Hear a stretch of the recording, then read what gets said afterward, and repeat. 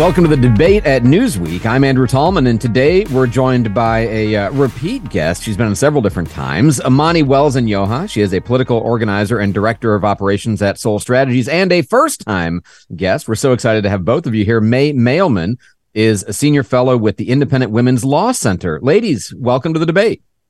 Thanks for having me. Thanks for having me. So we found out yesterday that polling sometimes gets it right, and Georgia goes to the Democrats. So you had Raphael Warnock winning re-election and, of course, Herschel Walker losing a fairly slim margin, but, you know, significant enough.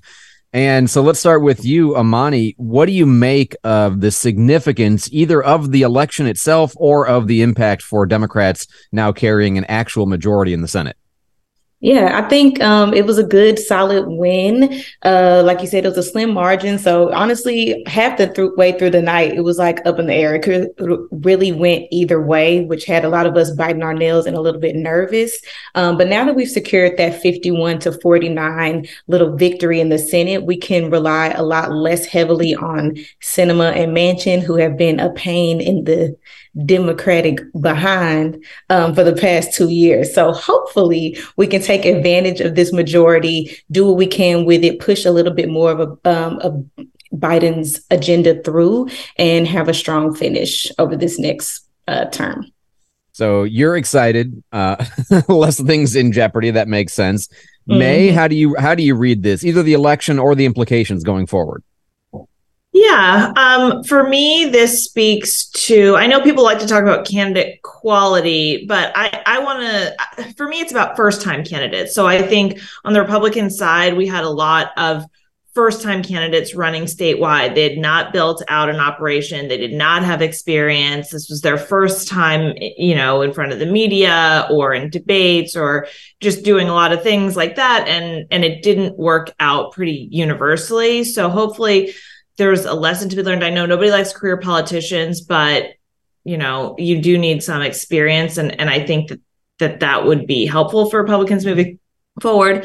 I know that Republicans are really trying to say this matters, this matters, this matters. You have to go out and vote because, you know, a 50-50 split is much different than but then actually being in the minority. And I agree with that to a certain extent because Vice President Harris can't break ties in the committee, so they can just ram through nominations of much more liberal candidates than they otherwise would have. That said, they sort of could probably do that anyway. They just have to spend a lot more floor time in the Senate. So what this will do is allow Democrats to maybe move more quickly on their nominations agenda, but maybe that would have happened anyway. So like the sadness for me was a month ago.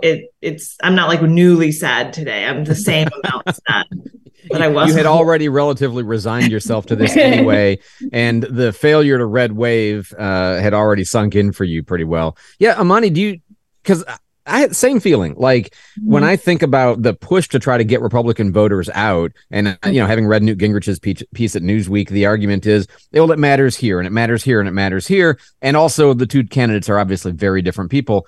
Yeah. But at the same time, I think the average American or the average Georgian looking at this might care, but they've been through this so many times already, it seems, and they probably, I would imagine, thought, look, 50-50 with the VP or 51-49, what's the difference? What do you think? I think there was a little bit of that. I think a lot of the Republicans in Georgia might be disappointed just because they were hoping that Herschel will be able to align with a lot of their other faves, like how Ted Cruz was down there stumping for him. And they were hoping to get more of their agenda done, or at least have more of a chance in blocking some of the stuff, or being an obstacle, at least, to some of the things that the Democrats were trying to do. It's a small margin. It's a small majority. But at the same time, like Nay was saying, we do have at least the opportunity to have a swifter change be affected in the Senate. But at the end of the day, it's only one seat. But I'm glad that it tipped this way. Herschel was a person, go ahead. At least. So, but thinking about it in the whole context of the election results now, right? You've lost the House and got a majority in the Senate. Do you feel like you can get more or less done? I would think less with losing the House. Touche. I think it's really about being strategic and what it is exactly that he wants to do. He hasn't been super vocal about like this second half of his term. So not even a lot of us even know what's the number one things on the agenda. Is it going to be voting rights? Is it going to be a pathway to better access to healthcare? Is it going to be better funding education? Like, what is it that he wants to be done in the Senate? I'm assuming we're definitely going to do some nominations for the Supreme Court, but I think right now he's kind of on his high of like, okay, we won, we're here, and it's time to go back to the drawing board and really strategize and see how he can make an impact that's going to make people more likely to vote Democrat again in 2024. So I think it's about being really strategic with that and not spending a lot of time on things that aren't relevant. Like, let's not get caught up in a lot of things that are theatrical, and let's kind of spend more time on actually getting some legislation passed, because we haven't been able to get through much of the agenda. About maybe 10 or 15% of the things that he initially wanted to get done have gotten done. So I'm hoping that they can just put their heads down and focus and work hard on getting more accomplished in these next 2 years. How about you, May? When you think about, the Senate's a true majority for the Democrats now, but, the Republicans have the House. Do you feel like the Republican agenda has more chance or less of the wrong things are going to happen? What's your kind of general take? I mean, I do think that everything comes to a standstill. I don't think anything really gets past the names and post offices and, past some nominations, and that's about it. Maybe that would be different if Republicans really needed to run on accomplishments come 2 years, like, oh, look at this, bill that we passed. But I think because pre-pandemic American lives were so much better. I mean, you could point to gas prices, you could point to wages, you could point to inflation. So I think Republicans are really able to run on just, pointing to a few years ago, and they're not really going to need to say, look at this compromise bill that I passed. And because there's that lack of need, you're just going to, I think, see nothing get done. And I've already seen a lot of articles say that's a really big positive. There's almost, probably conservatives would agree more with that, but that the runaway spending that we've seen, or just that type of direction, is going to at least be paused. And Americans do tend to like the status quo, even if they say they want change. Like, it is a little bit scary. So I do think that there's not going to be a penalty for doing nothing. And if anything, people will be boosted by doing nothing. Gridlock's better than a problem. And, as a lot of people have observed, that if you had tried to design a government to create no results, well, you did a pretty good job with the one that we have. So I have a different slice of this question on particularly the Georgia election, because I don't live in Georgia. I live in Florida, and I don't follow a lot of the particular elections that are going on around the country. I'm watching city council meetings and stuff like that a lot of my time. So my exposure to Warnock and Walker was pretty limited. I didn't watch their debate or any, I didn't watch much, but I had an impression from watching TV news. And the impression I had from TV news was that Herschel Walker, or at least the portrayal was, Herschel Walker was this, football star who couldn't get his words right and had these scandals and, really did a great job of saying incoherent things a lot. So I sat down and watched, not much, but, a 5-minute speech that he gave back warming up for Trump in May. And I thought, well, that's not the impression I got at all from the television. Do you guys feel like, and I guess I'll start with you, Amani, is it wrong to feel like the reporting on that race was unfairly harsh against him? Or am I too naive in my thinking about what TV news is going to do when it covers, senatorial candidacies? Yeah, I don't think it was unfair at all. I just think we were just putting a lens on how the man is. And, there were so many opportunities where we could hear him speak throughout this campaign trail, where a lot of things that came up were just like irrelevant. Like, he was going off on tangents about random things. Like, it doesn't seem like he had a major platform or position of his own. My interpretation of the race, because I'm in Dallas, Texas, so I'm right up the road. My dad lives in Atlanta. So I was watching the race pretty closely. And my interpretation is, and Herschel Walker was picked just so that he can go along with whatever it was that the Republicans who have been in office longer, the Republicans who do have an agenda, have in mind. And he was selected because they thought he would be a very easy person who wouldn't have many big opinions of his own, who was just happy to be there and who would just go along with whatever it was that they wanted to do. My main takeaway from Herschel wasn't that he was passionate really about anything, any kind of given way, especially because his lifestyle contradicted a lot of things that he allegedly stood for. He didn't even live in Georgia. He was here in Texas, Dallas, Texas. Like, that's where he was for 20, 30 years of his life, and currently still resides primarily. So I don't think that there was much unfair coverage. I think they were just able to kind of see through the BS. May, what did you think of the portrayal and sort of what the implications of that might have been for people who were otherwise undecided in the Georgia runoff? Yeah, I mean, you're right. The things that go viral were sort of whenever Herschel Walker said something bizarre. But I think if you compare also to the Pennsylvania race, there you have John Fetterman oftentimes saying things that are bizarre that, that really throw into question whether he's able to do the job of senator. And yet the media continued to downplay that.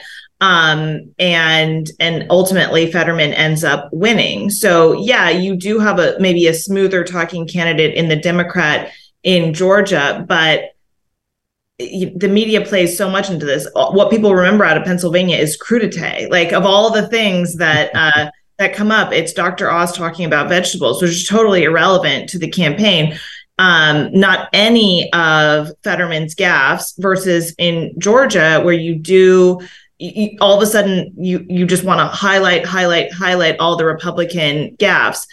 That said, I do think that part of this has to do with really having a machine. So you have Brian Kemp, who really has a better relationship with the media. He has a better relationship with the voters. He has a better relationship with pollers. He has a machine in Georgia versus Herschel Walker does not. And so you can, I think, overcome some of that bias, but you have to work for it. You have to be there for a while, and you have to earn the trust of people who are listening to you. And he just hasn't been there for long enough to earn that. Yeah, and clearly, as you said right in the beginning, Walker didn't have the experience of having done this before, and it's a pretty big spot to try to be going for it, first time out the gate without having that vetting and, frankly, enduring it. Going through the process teaches you a lot of things about how to do it a little bit better the next time around. Since we're kind of talking about Georgia, I want to pivot a little bit and talk about this primary shakeup, because this is, as I think the New York Times article was saying, for the 0.0001% of people who pay attention, this is seismic stuff. And it really is. President Biden has now proposed, and apparently it's kind of on the verge of getting it, the shifting of the Democratic primaries from Iowa, New Hampshire, Nevada, South Carolina, to starting with South Carolina, then New Hampshire, Nevada, Georgia, and Michigan. And which would mean that they're running on a different primary schedule than the Republicans are, which is its own kind of interesting question. Amani, what do you think about that choice? Is it even practical? We'll talk about that, I suppose. But, as a Democrat, do you think this is a winning strategy for the Democrats? My first thought when I heard this happening, I was like, that's weird. Like, that's just the first thing I thought. I was like, that's weird. Like, I couldn't understand why we're doing this right now. So I'm not even one of the people that was like, oh, this is awesome. Let's figure out what this is about. Like, I just thought it was strange, and I thought it kind of came out of nowhere. So I've been wanting to just do my own research on it and just kind of understand better what the purpose is. Because sure, we can revisit that. Yes, these elections have been held the same exact way for 50 plus years. And there's a lot of things that we can do to make over the process to make it more fair and all of that. But do I think it should be like a decision that was just made like a thief in the night that we all just go along with? No, I think we should explore it. We should understand it better, because we don't want to set the precedent or the precedents that anybody can just up and do this whenever. So that was probably my biggest concern. So I would like to continue to just understand more about his decision-making process. But I do know, when we're being just a little honest, he did very well there in South Carolina. He was favored there as a primary candidate. So it does seem a little self-serving that that's the way that he wants to go about it. I hope that's not the case. I would like to hear more about the thought process and more of the details, but that's my initial reaction from hearing about it. Yeah, I mean, clearly, if he were intending to run again and were intending to structure the thing in a way that would be most beneficial to him, this is a great move. He's never done well in Iowa, and Iowa, they kind of earned their problems, right? They botched it pretty good in 2016 with the paper trail, and 2020 with the digital meltdown. I mean, so it's not like you don't have arguments to be made here. But he makes the argument that this gives Black voters in South Carolina and also Georgia, right, more prominence. Georgia is now officially a swing state, right? So it seems to be, I don't know, more rational to pick your candidates based on how they perform in the states where it could go either way, where there's a lot riding on the outcome. What did you think of this move? Yeah, I mean, well, first I agree. Like, Iowa picked Mayor Pete as their primary winner. So like, you have now lost your right to be the picker for the nation. But yeah, I do hope we live in a world someday soon where there's not such a thing as Black voters or white voters, like that there should just be a Democratic Party base and that everyone should try and like have prosperity for their country, for themselves, for their neighbors.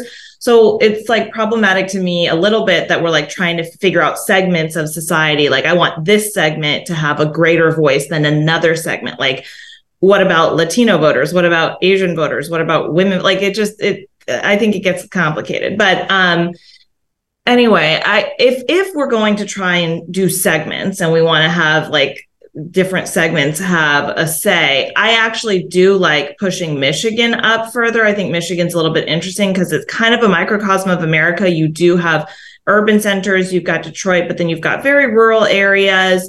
So you've got some manufacturing, you've got some farming. So you've got people who are interested in immigration and cheap labor, but you've also got people who are anti-China. Like, I think Michigan would be what I would try, if I wanted to make sure everybody had like a better say than the very rural white voter potentially, and the sort of, educated hipster voter of Iowa. I would probably look to Michigan more so than South Carolina, just because it's got a more diverse mix. Yeah, it's really interesting to me to think about what would be sort of the best way to structure this. And I've long held the view that the way we do primaries is nuts because it's so much power given to, Iowa, New Hampshire, Nevada, and why them specifically. What I've often thought would make more sense would be to have basically like 4 super regionals, a Northeastern, 13 states, a Southeastern, a Northwestern, and then basically, do 4 Super Tuesdays. And you could even rotate. I would advocate for rotating that schedule. One primary session, you go, the Northwest goes first. And that would be, to me, more fair, but also it would allow people to campaign in a larger area without campaigning the whole country. And I don't know, something about that appeals to me, but I'm open to suggestions. If you guys were to sort of reform the process, do you have an idea of how you'd like to do it? I'll go to you, May, because I know you've clearly had a lot of thoughts about this. I don't want to interrupt you, but any thoughts about how the process could be done in a better way? No, I do think the system is flawed. I think I tend to like the idea of rotating, but I also like the idea of picking states for early primaries that are cheaper to campaign in. So it gives everyone a real advantage. So I think one of the points that's been raised is when you have New Hampshire, that's a very expensive market because it's all Boston media. If you have Nevada early, very expensive because all the media is Las Vegas. So to try and pick a state that has, and I live in Ohio, so like maybe like Ohio that has Columbus versus Cleveland versus Toledo versus Sandusky versus Appalachia, that has a cheaper and more spread out market so that it's not just a money game. Because when you pick these states that just have one big expensive media market, it is all about money. And that's kind of distasteful as how far you're going to pick your primary candidate. I am guessing, Amani, you agree with at least that principle, that you'd love to see something that allows a little more even playing field without having to come to the table with massive financial resources.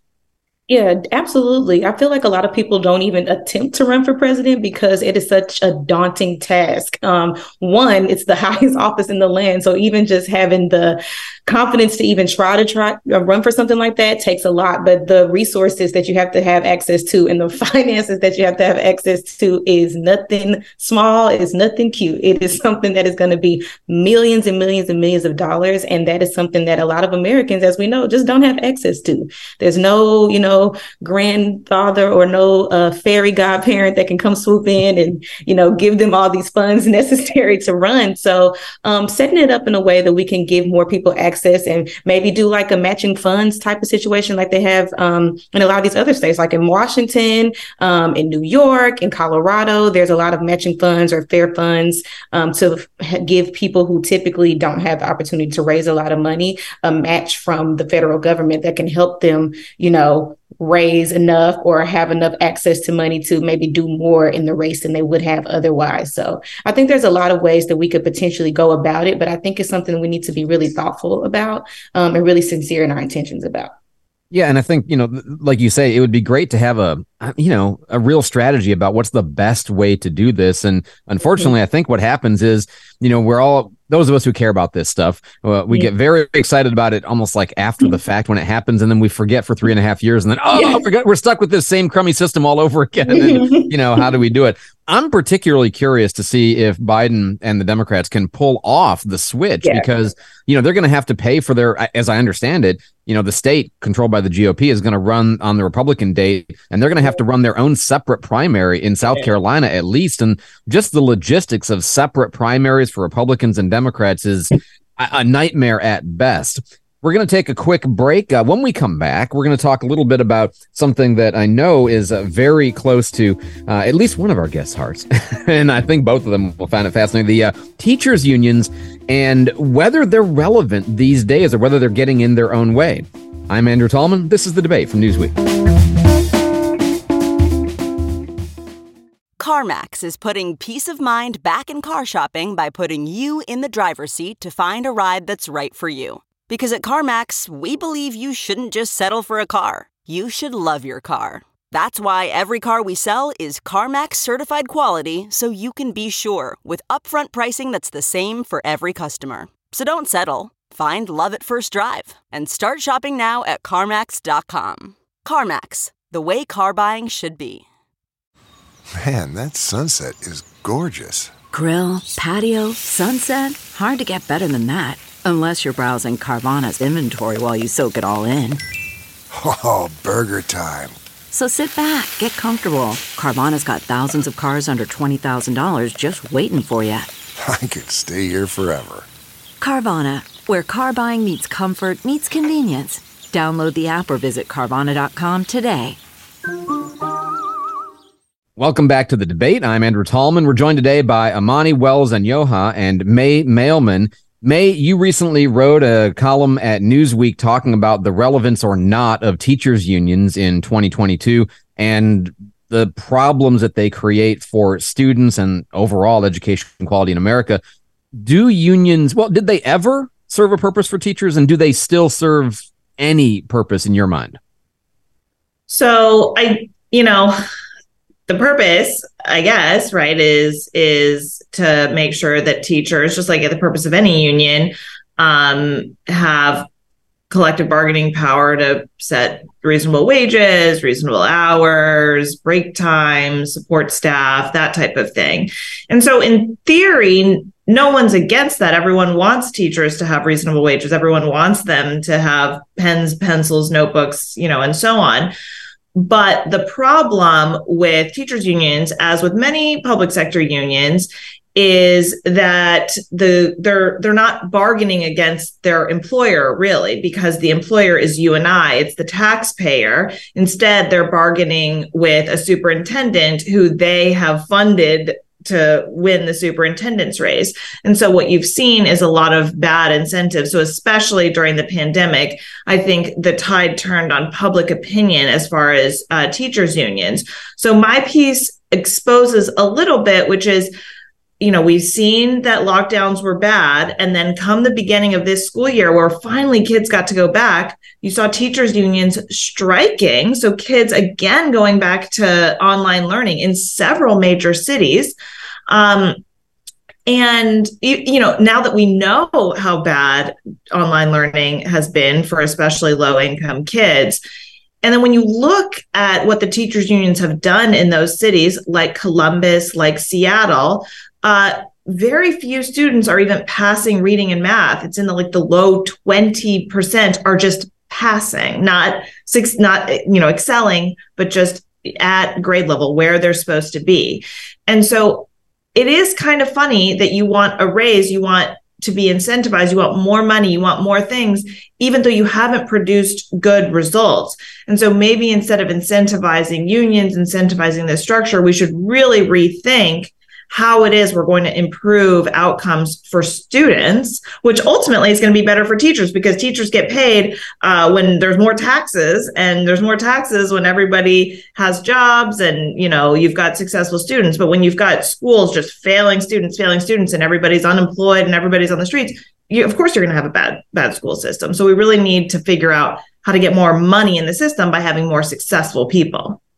I know loads of teachers who are either leaving or threatening to leave the system because they don't make enough money. They're frustrated. They feel like nobody respects what they do. Maybe lip service, yes, but not much more than that. And they see the problems with the students coming to them ill-prepared and on and on. Amani, how much of the challenges and really the inadequate outcomes that we're seeing in education, how much of that is because of the existence of unions per se, and how much of it is other factors? I think unions play a very tiny piece in this overall education problem that we're having right now. So I come from a long line of teachers. My mom was a teacher. My aunt is a teacher. Both my cousins are teachers. I taught for a while. We've been in the Waleses, have been in education for over 30 years here in Texas. And it's something that we've been able to see. My mom taught kindergarten for 27 years before she passed away. And I've seen her put her blood, sweat, and tears into this job to where she was only making at the very most as a almost 30-year veteran teacher, $40,000 a year. So it goes to the bottom issue of the schools are not funded well. And it's only so much a teacher can do with the best intentions, with classes out of ratio is a huge thing that my family is dealing with right now. You have one teacher who has 30 to 40 kids in a classroom. It's only so much that you can do as one person. There's no aides, there's no substitutes, and there's no support. The books are falling apart. When I was teaching in Dallas ISD, some of these books were from 2007, from when I was in school. I graduated high school in 2011. Why am I teaching elementary school kids with books from 2007? Like, it's just a complete underfunding of the system.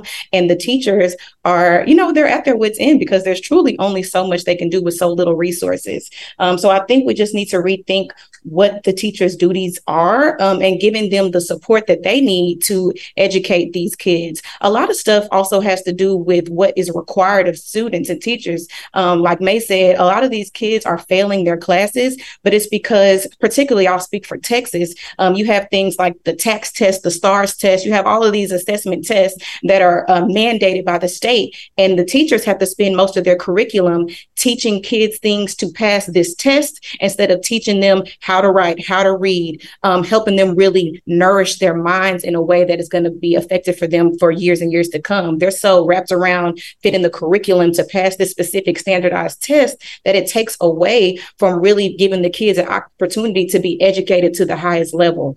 So the system is completely eroded from the inside out. And I've seen a lot of people. I just saw my cousin who has been passionate about art since she came out the womb. That woman is talented, and she had to walk away, one, because she's an out gay woman, and she's working in Texas. So there was already a lot of looks and stuff for that. And then the other thing is her students. She was completely out of ratio for her entire last year teaching, and she asked for help multiple times, and there was really nothing that they could do because there's vacancies in all of these districts because so many teachers are leaving. So there's a big problem in education. I know I said a lot, but there's a lot of things that need to be addressed on how we can kind of get this problem under control. Yeah, and by the way, I feel your comment about the old books. It's how when I talk to some of my friends within the military and they're pilots, and they're flying the bomber that their dad flew. Like that's reading the books that my mom was teaching or whatever. When you kind of think about this challenge, in Florida, we've moved away from some of that testing to a little bit different scheme precisely because of that concern. But the pandemic brought out other stuff too. Like the pandemic, a lot of parents, particularly conservative parents, feel like suddenly things were revealed that were going on in education that they didn't feel like they even knew about. And having angry parents on top of low pay and poor resources and sort of difficult circumstances in the community, it does seem like a perfect storm. Plus, with a short labor market where everybody's in demand, anywhere you go, you can make more driving a truck for sure. Not that there's anything wrong with that, but you can immediately go get your CDL and you can make more money than a teacher and not have to deal with any of that stress. How do we fix that problem, May? Yeah, well, if teachers unions actually were just really there to improve the classroom setting, then I think you would see them try and recruit and retain high performing teachers. But instead, you often see more administrative staff and things like that don't actually go and help teachers. So you want the people who have been there for 20 years, 30 years, who are doing a great job, who really should be rewarded. Those people should be making a ton of money.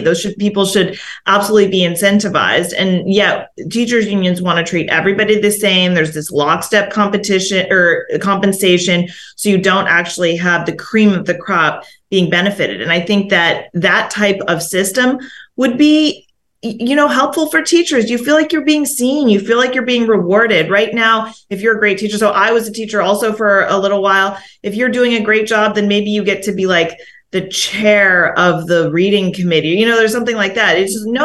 I want it $5,000. It's not even, I want $1 million. I just want some small amount of money. But that type of rewarding good behavior is just not what you see with unions, unfortunately. And I think that if you really want that system, what a lot of states are doing is they are increasing their school choice. That way, teachers, if they feel like that this public school system, I've got a lot of angry parents.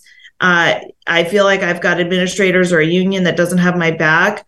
I can make more money at this other school. At this other school, parents feel like they're being looped in a little bit more. They feel like they're being heard a little bit more.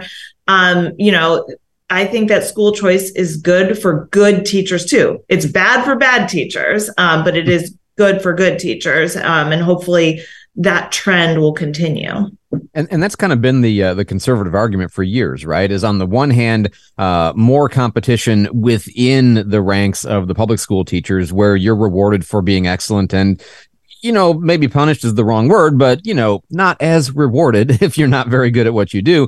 And the problem, the ability to get rid of teachers who really shouldn't be teaching at all. And then competition from outside in terms of whether it's homeschooling or private schooling or something like this, which again, we saw during the pandemic. There was a dramatic move towards homeschooling because once parents kind of saw that it could be done on remote and what the difficulties were at the school, maybe we'll try this.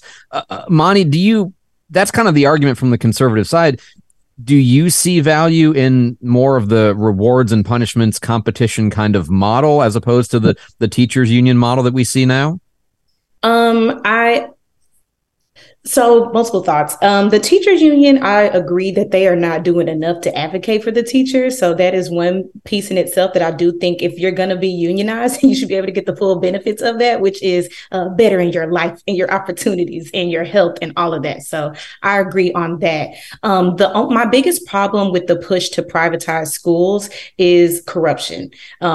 Education is often funded by the government, by local government officials, by politicians. And when those people in the private sector pay off certain people to get them on their side, to get them to vote their way, then it takes money away from an already inebriated and destitute, broke down system that needs love and funds. So the more that we incentivize people, just go over here, we can go to this school. That school may be better, but who all has access to that school? Can everybody afford to go to that school? Is the government going to pay for certain kids to go to that school? Are they going to be able to get in because of an academic standard? Are they going to have to be able to pay a certain amount in tuition? What about the kids who deserve a higher education, but maybe they don't have the capacity to get in on a scholarship? Are they supposed to be just left abandoned and to fight for themselves in this super underfunded or even further underfunded public school? Are we supposed to not give those students a chance just because they may not be able to go elsewhere? So I think, yes, we can have choices, but they need to all be equally funded. They need to all be equally represented, and we need to have equal and fair choices. The public school system should be able to stand up right next to the private school system as a matter of funds, access, and resources,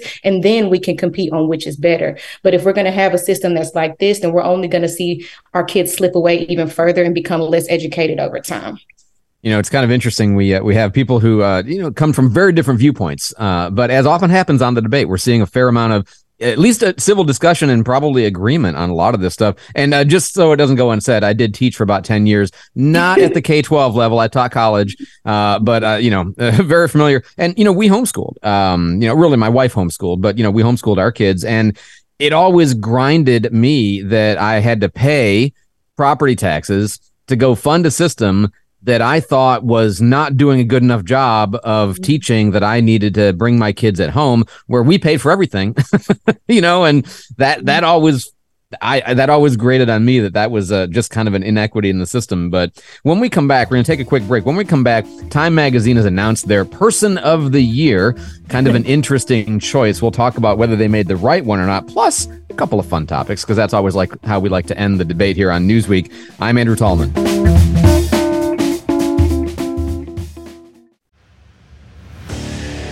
What makes a life a good one? Is it the adventure you have? Or the friends you find along the way? Maybe it's pursuing your passion while striving to protect, defend, and save what you believe in every single day. So, what makes a life a good one? In the Coast Guard, we think it's all of the above and more, but you'll have to find out for yourself. Visit gocoastguard.com to learn more.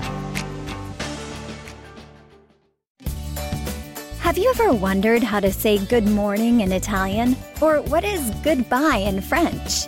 You can ask Alexa. Just say, what is happy birthday in German? Or how do you say hello in Japanese? Do you want to know how to say I love you in Spanish? Ask Alexa and start learning a new language today.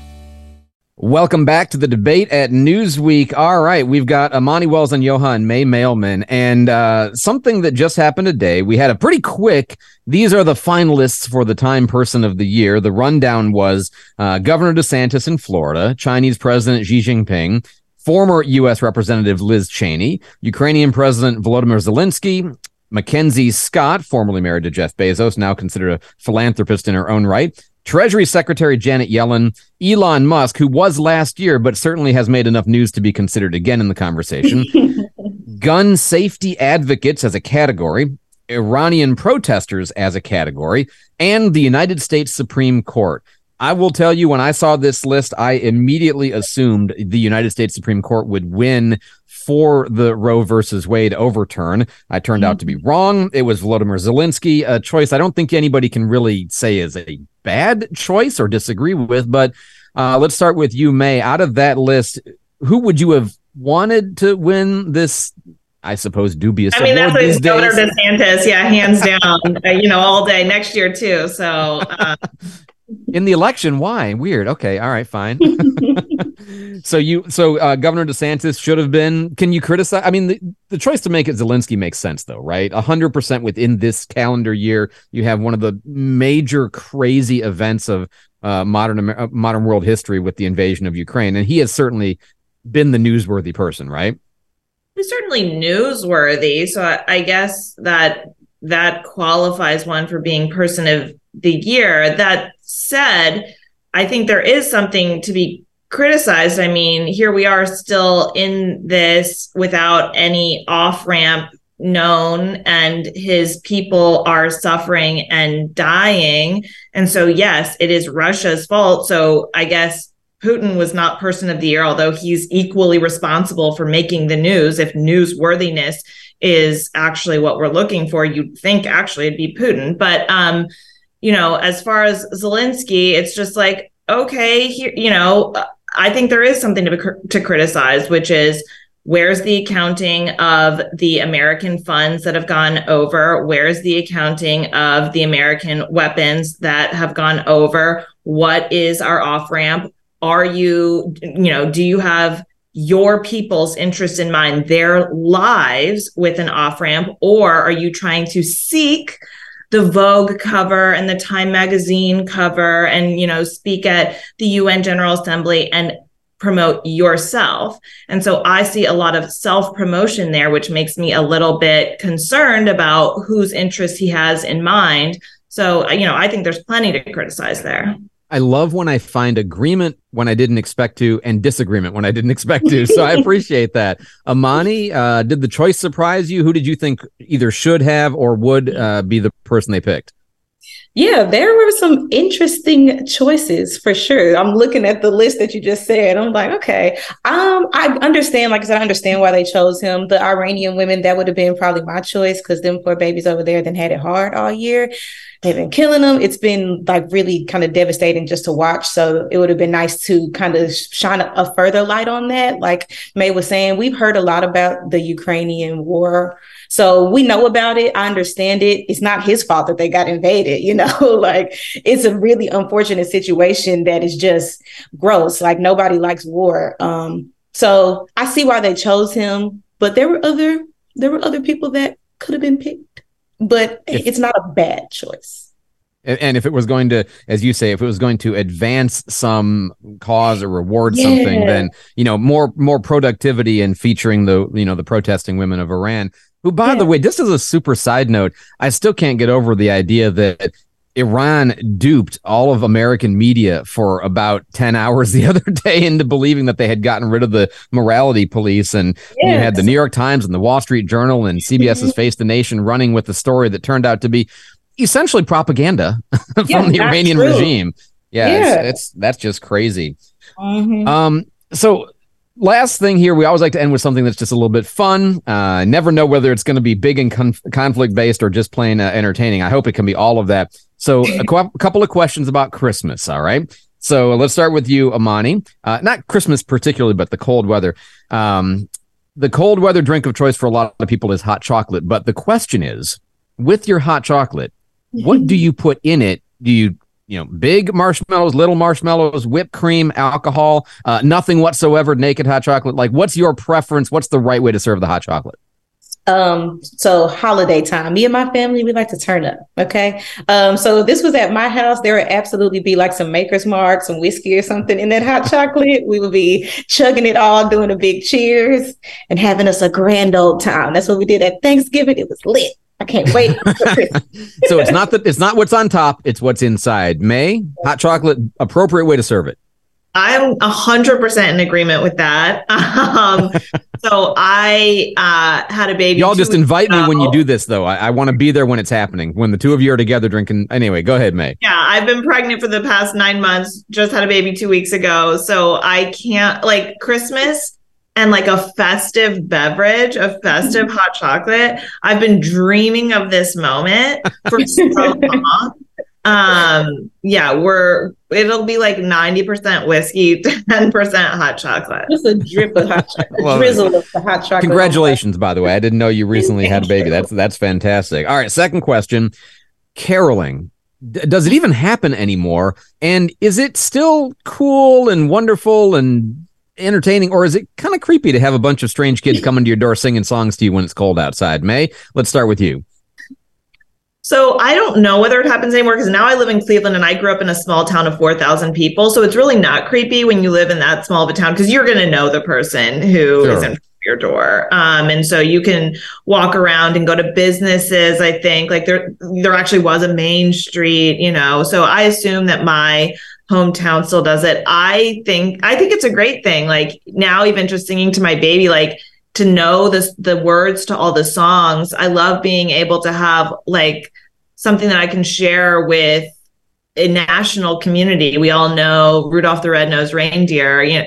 So I love the idea of caroling. That said, in a big city in Cleveland, if somebody came to my door and started singing at me, I would hate it. They're just don't come. I think in the post-COVID era, when we're kind of accustomed to just ignoring people at the doors, just shh, go away. They won't know we're here. Amani, you like caroling? You miss it that it doesn't happen more often? What do you think? LOL. I've actually never, I was about to lie. I've gone caroling maybe one time when I was like in elementary school, and that was the last time. You need more Maker's Mark in the hot chocolate is what's needed. We can really sing. We can dance. We can we can parade through the streets. I feel like it'll be cool. Maybe we should do that this year. I don't know how I would feel if people came to my house because, people are crazy these days. It could all be a ploy. Right. But I think I'll tell the fam to do it. And we might go do it through our neighborhood this year. That's how I do. Yeah, I've always thought it's a wonderful community thing, and I wish it were done more. I just don't want to be the one doing it. I want to be the one enjoying it more than anything else. Well, that's all the time we have for the debate today. Thank you to May Mailman and Amani Wells-Anyoha. You both have been delightful. It's wonderful to talk with you. We'll talk next time on The Debate from Newsweek.